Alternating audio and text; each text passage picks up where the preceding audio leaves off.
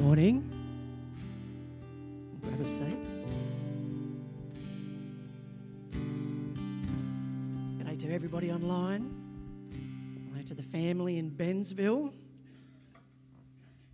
You know, I reckon one of the great things I've come to learn about being a dad, one of the great things about being a dad is the ability, and in fact I think it's a responsibility, to play tricks on our kids. It's to create the illusion, for example, that you possess that magical power, that you possess that ability to actually steal their nose right off their face. Holding it awkwardly between your fingers, I don't know what that's about. Dads who are particularly advanced in their trickery, and pops and uncles too, who have really honed their skills of deception, they're actually able to detach and reattach top of their finger.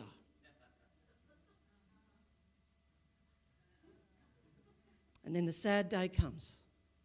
And for girls, it's when they're maybe 2 or 3. For boys, it's not until they're in high school.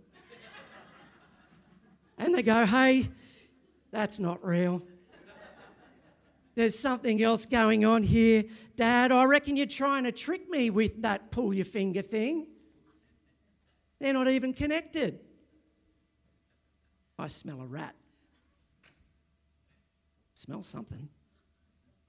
And the ruse is over and the power is gone and we have to up our game. This is the second last message in our series, Being the Church. Kev is going to round it out next week. I promise there's a connection here. And so today we're going to be looking at Ephesians 6 verses 10 through to 18, where Paul is giving some final instruction to the believers in Ephesus. And at the heart of that instruction is that there's more going on here than what you can see. At the heart of that instruction is that we're being deceived. And the stakes are high. And we need to be equipped. We need to be prepared. We need to be ready to deal with it. And so this is the passage we're reading from. It's Ephesians 6, verses 10 to 18, first half of verse 18. And I'm reading here from the ESV. Finally, be strong in the Lord and in the strength of his might. Put on the full armour of God, that you may be able to stand against the schemes of the devil. For we do not wrestle against flesh and blood, but against the rulers, against the authorities, against the cosmic powers over this present darkness, against the spiritual forces of evil in the heavenly places. And therefore, take up the whole armour of God, that you may be able to withstand in the evil day, and having done all, to stand firm.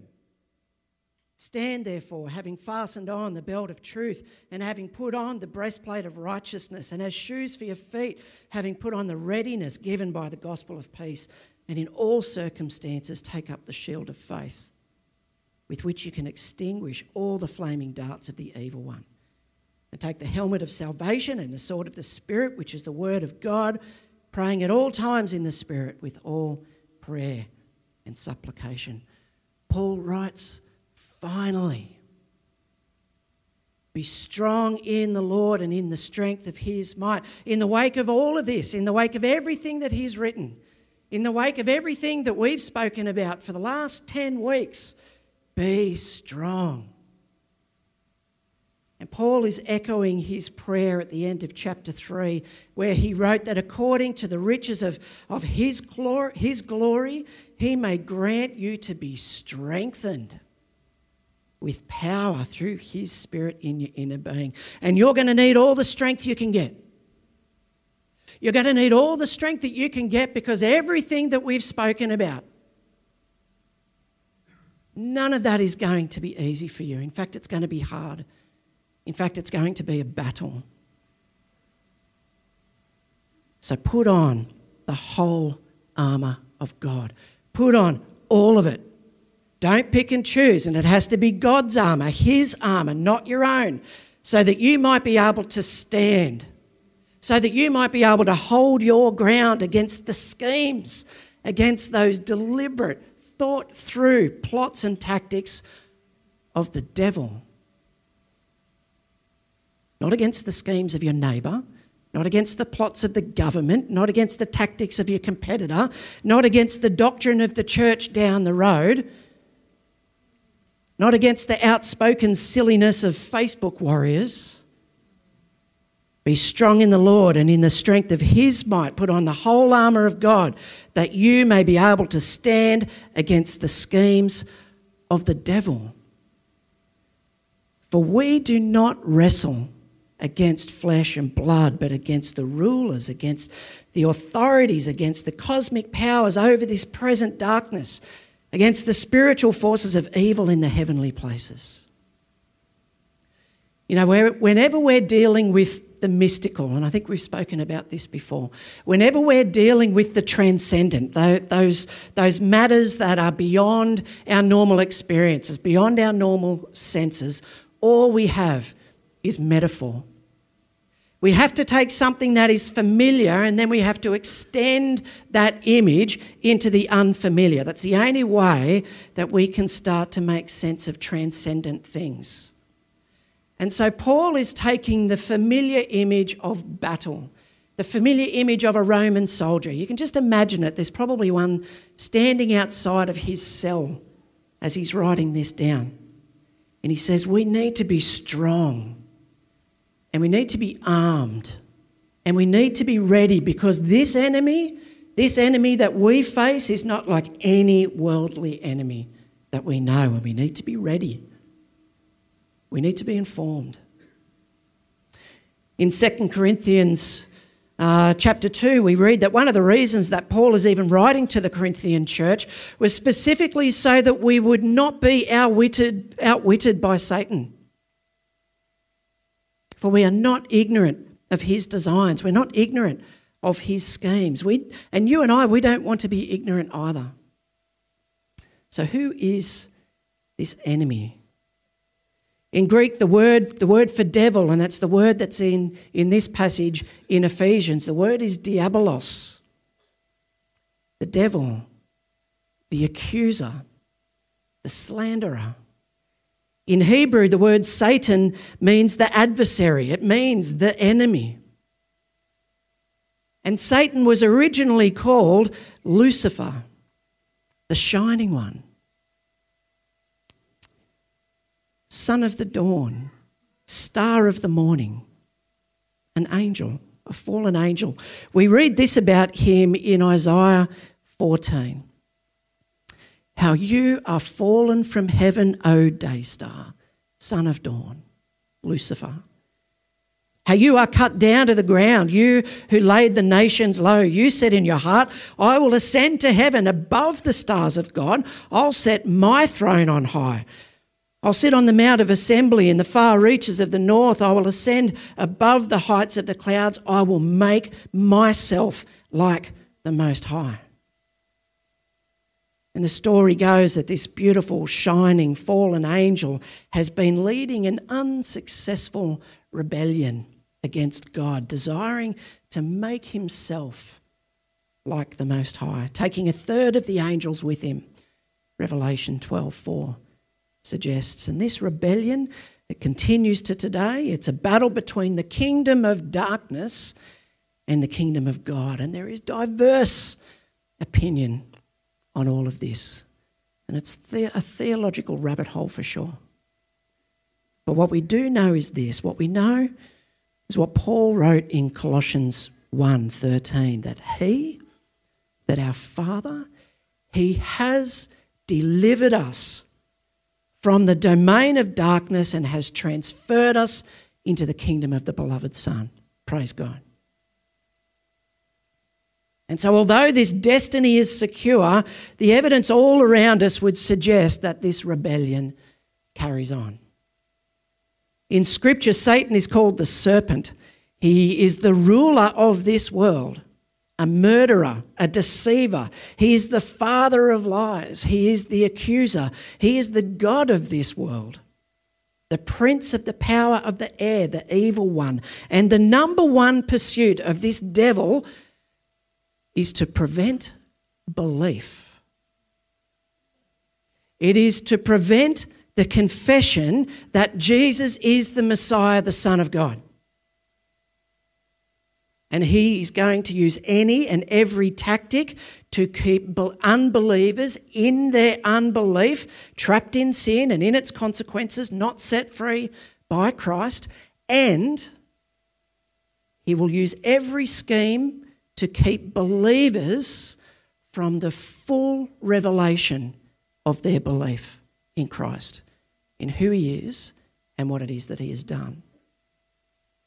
Paul writes in 2 Corinthians 4, he said, "The God of this world has blinded the minds of unbelievers to keep them from seeing the light of the gospel of the glory of Christ, who is the image of God."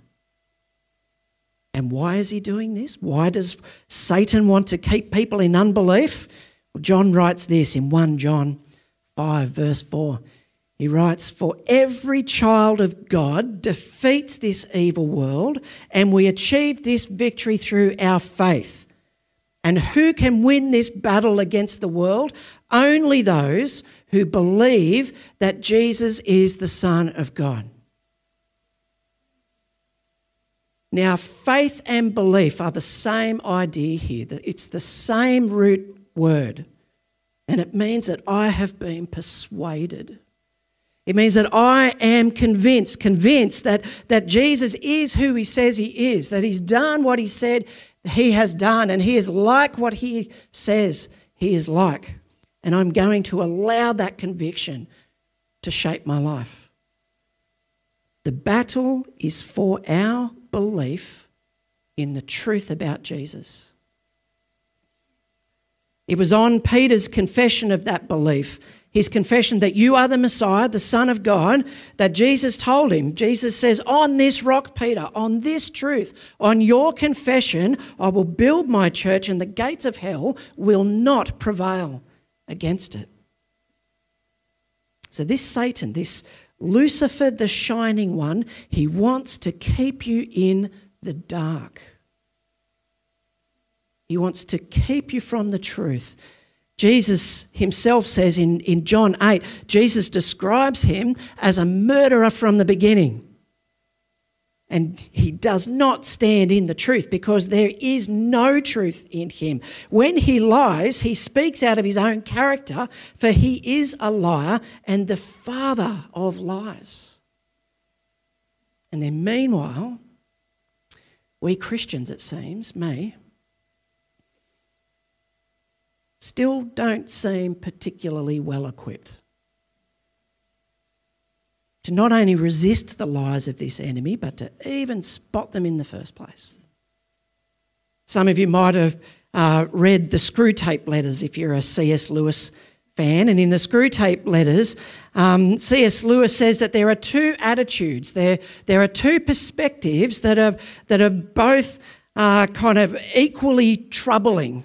Both of these perspectives leave us equally disarmed. And the first is that we would dismiss the idea of the devil, dismiss the idea of a spiritual darkness as some kind of hocus pocus. And then at the other end of the spectrum, which is equally problematic, is to become so fixated on the demonic that we give the enemy far too much credit and far too much attention. And both ends of this spectrum seem equally fine to the enemy. Suffice to say that the enemy is real. And so therefore take up the whole armour of God, that you may be able to withstand in the evil day, and having done all, to stand firm. So take it up. Put it on as an act of your will. Put all of it on and make sure that it's his armour, not your own, because a spiritual adversary requires a spiritual response. Paul writes this in 2 Corinthians 10. He says, "We are human, but we don't wage war as humans do.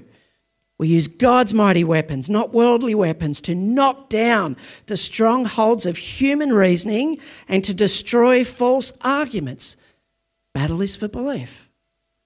We destroy every proud obstacle that keeps people from knowing God. And so we take up the full armour of God that you, all of us might be able to withstand, to stand our ground, to take our stand, to stand firm. It's a military term, to resist, to oppose, to hold our position in the face of adversity. That you may be able to withstand on the evil day, that inevitable day of attack, and having done all, to stand firm. Stand therefore, having fastened on the belt of truth. In these next 4 verses, Paul outlines 6 pieces of armour, and it's 7 actually. 7 pieces of armour, and he starts with the soldier's belt. And a Roman soldier's belt, it's made of metal and leather. It was the carrying place for his sword. It also had this protective piece that hung down the front, very important. And other than his undergarments and his tunic, the belt is the first piece of armour that the soldier would put on. His belt held all of the other pieces of armour together. And it was also what he would tuck his tunic up into, ready for battle. And some translations might say, gird your loins, ready for action, with your loins girded. Truth is the very first piece. It is the centerpiece that holds everything else together. So what is this truth? Well, truth is, it's the objective truth. It is the proper way and nature and order of things. It is biblical truth. It is the grand narrative in which all of objective truth finds its place, but ultimately truth is a person.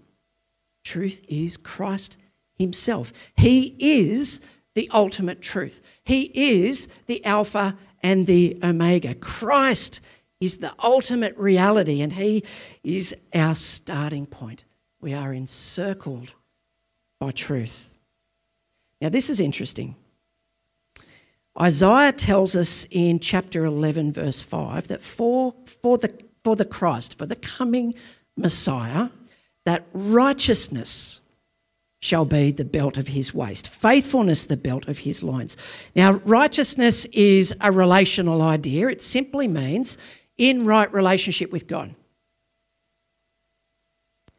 This righteousness is secured and it is expressed by Jesus' own faithfulness, total faithfulness to the Father. So this is Jesus' belt. Jesus' belt is right relationship with the Father through his own faithfulness. You and I don't get the belt of righteousness as our starting point.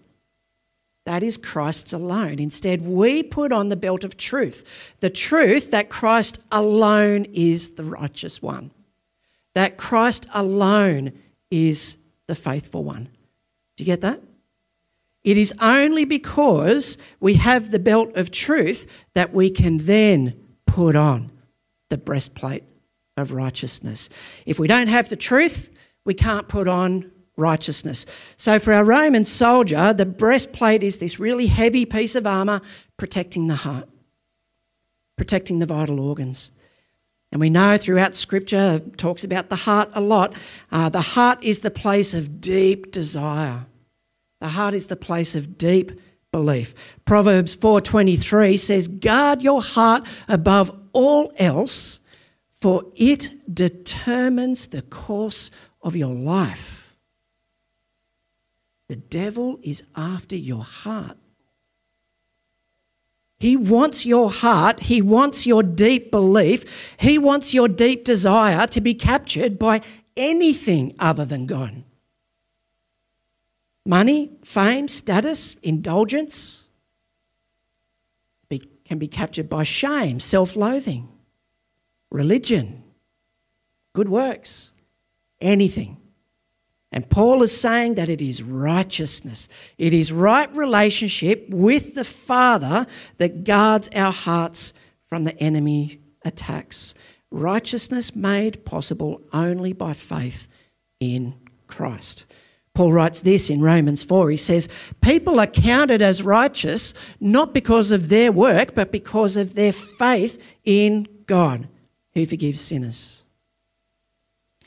Now, Satan will tempt us toward unrighteousness. He will tempt us toward broken relationship with God.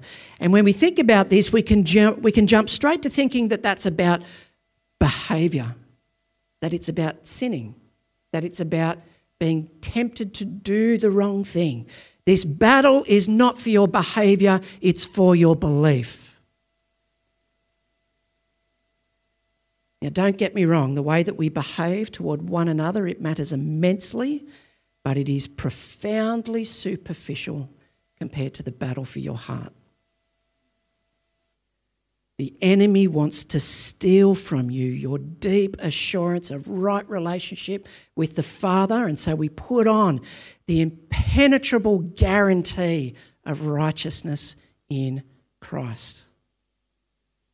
And as shoes for your feet, having put on the readiness given by the gospel of peace. Now, I don't know what it's like in your house, but I couldn't count the number of times, especially when he was younger, having to yell at Abram, get in the car, we have to go. You're going to be late for school. You're going to be late for church. You're going to be late for work. You're going to be late for soccer, only for him to scramble into the car and you go, mate, where are your shoes? You're not ready.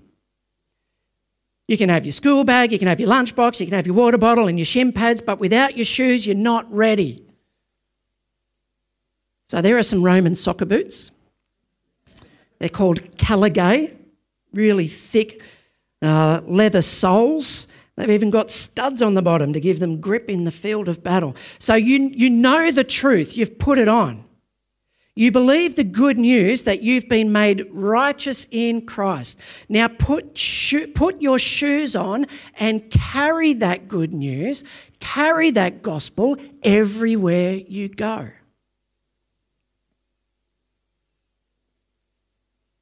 Isaiah writes, how beautiful on the mountains are the feet of the messenger who brings good news. The good news of peace and salvation, the news that the God of Israel reigns. This is you. Beautiful feet. Carrying the good news of peace wherever you go. And these ready for action, good news shoes, they're part of the armour. They are part of what is necessary for battle. And if you don't have them on, you are not ready for war. And here's why. If righteousness is right relationship with God, then peace is right relationship with one another. And in battle, we need one another. So put your shoes on and get in the car. In all circumstances, take up the shield of faith with which you can extinguish all the flaming darts of the evil one. So the Roman soldier's shield, it's called a scutum. It was big enough to protect the whole body. It's made of wood and leather and metal, and you could even soak this thing in water so that it would extinguish those fiery arrows. Faith and faithfulness are the shield of the believer. Trusting in God's power and protection and living faithfully in response to his promises. When the battle rages, we remember that in the end, God works all things for good. We can count on it.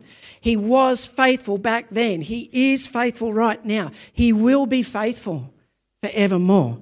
The writer of Hebrews says, now faith is the assurance of things hoped for, the conviction of things not seen.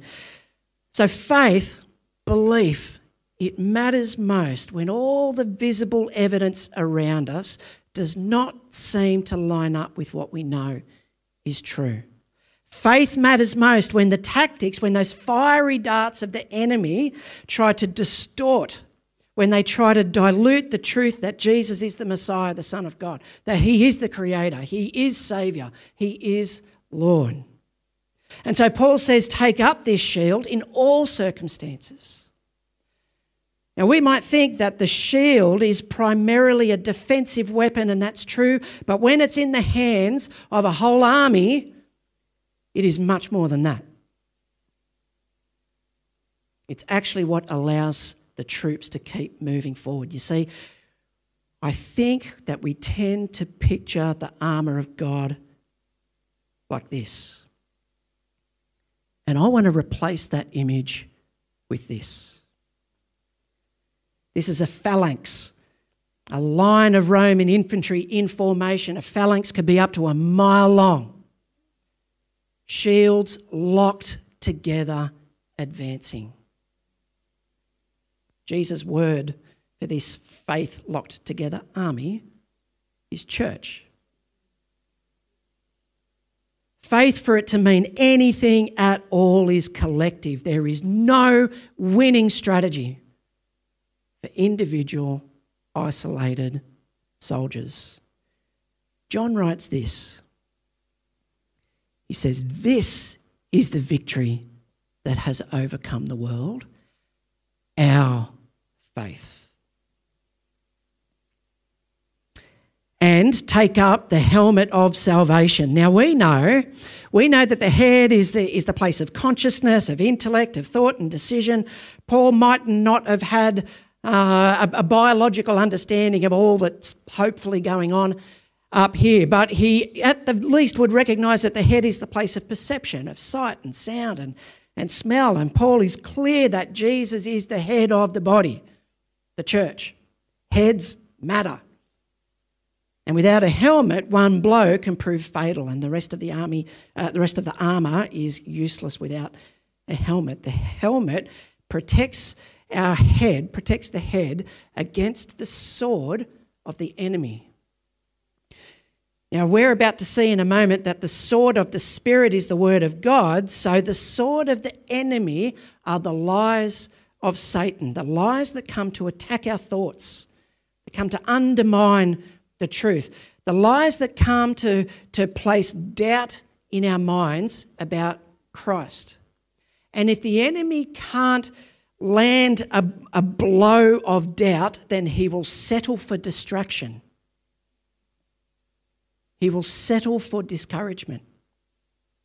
And so we take up the helmet of salvation to protect our minds, what we hear and what we see and what we think. Paul writes in Colossians 3, he says, if then you have been raised with Christ, seek the things that are above, where Christ is seated at the right hand of God. Set your minds on things that are above, not on things that are on earth. In Philippians, he says, fix your thoughts on what is true and honourable and right and pure and lovely and admirable. Think about things that are excellent and worthy of praise. Make no mistake, Satan wants to decapitate the church. He wants to remove the headship of Christ, lie by lie, thought by thought, and he wants you to place yourself at the head. And he will use every trick in the book to make you think that that's a good idea. So we take the helmet of salvation and the sword of the Spirit, which is the word of God. And the Roman sword is the gladius. Blade is about 50 centimetres long. It's a double-edged sword. It's made for close hand-to-hand combat. And the primary attack is at the head, at the heart, at the gut. And so when the enemy attacks with his sword of lies, he takes aim at the truth that Jesus is the Messiah, the Son of God. He goes after your relationship with God and causes you to question the confidence that you have in your destiny.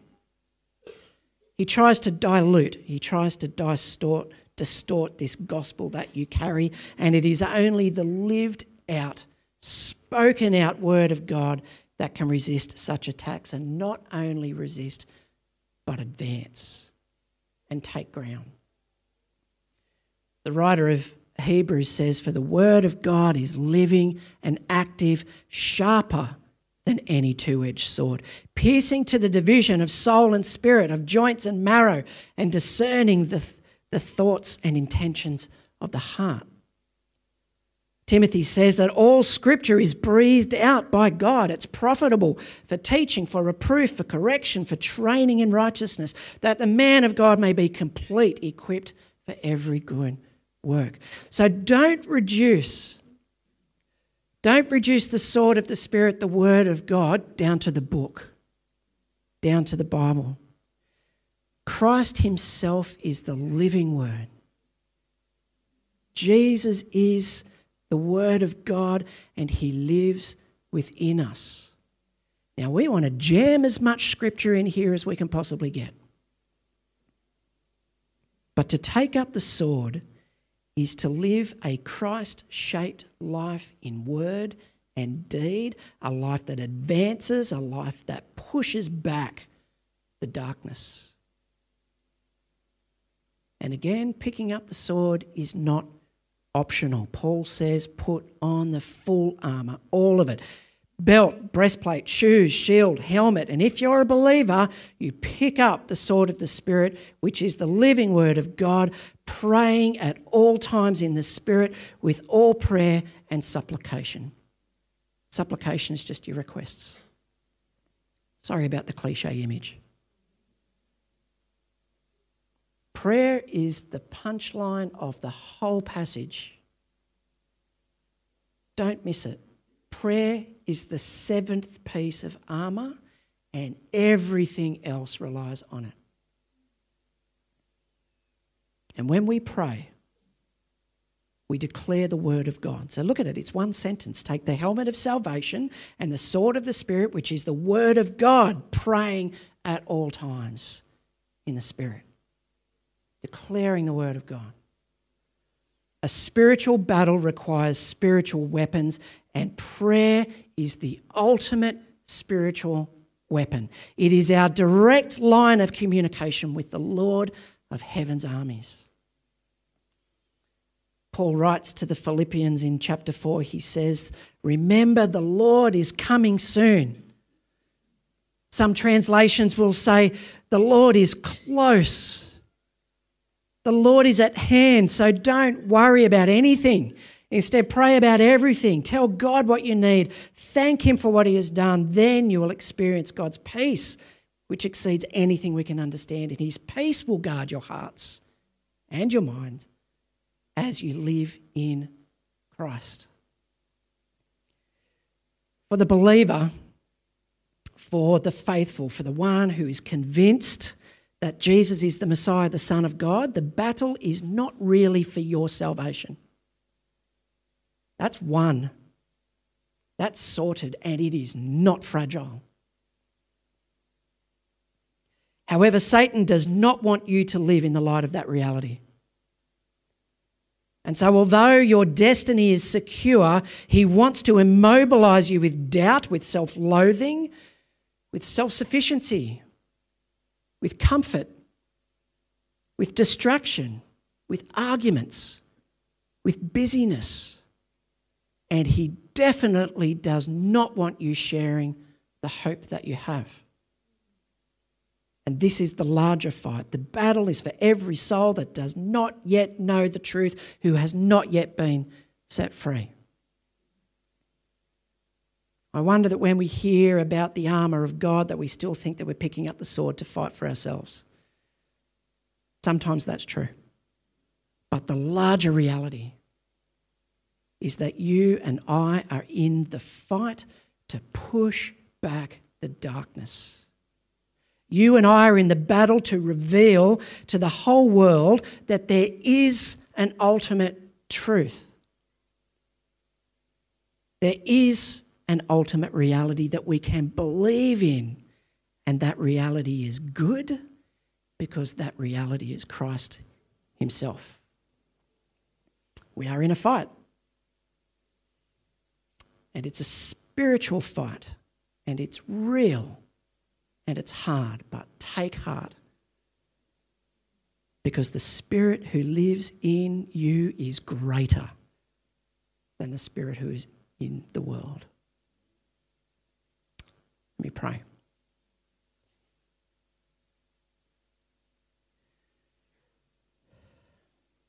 King of heaven, would you strengthen us by your Spirit? Would you surround us with your truth? The truth about your Son, that he is who he says he is, he's done what he said he's done, and that you are like what he says you are like.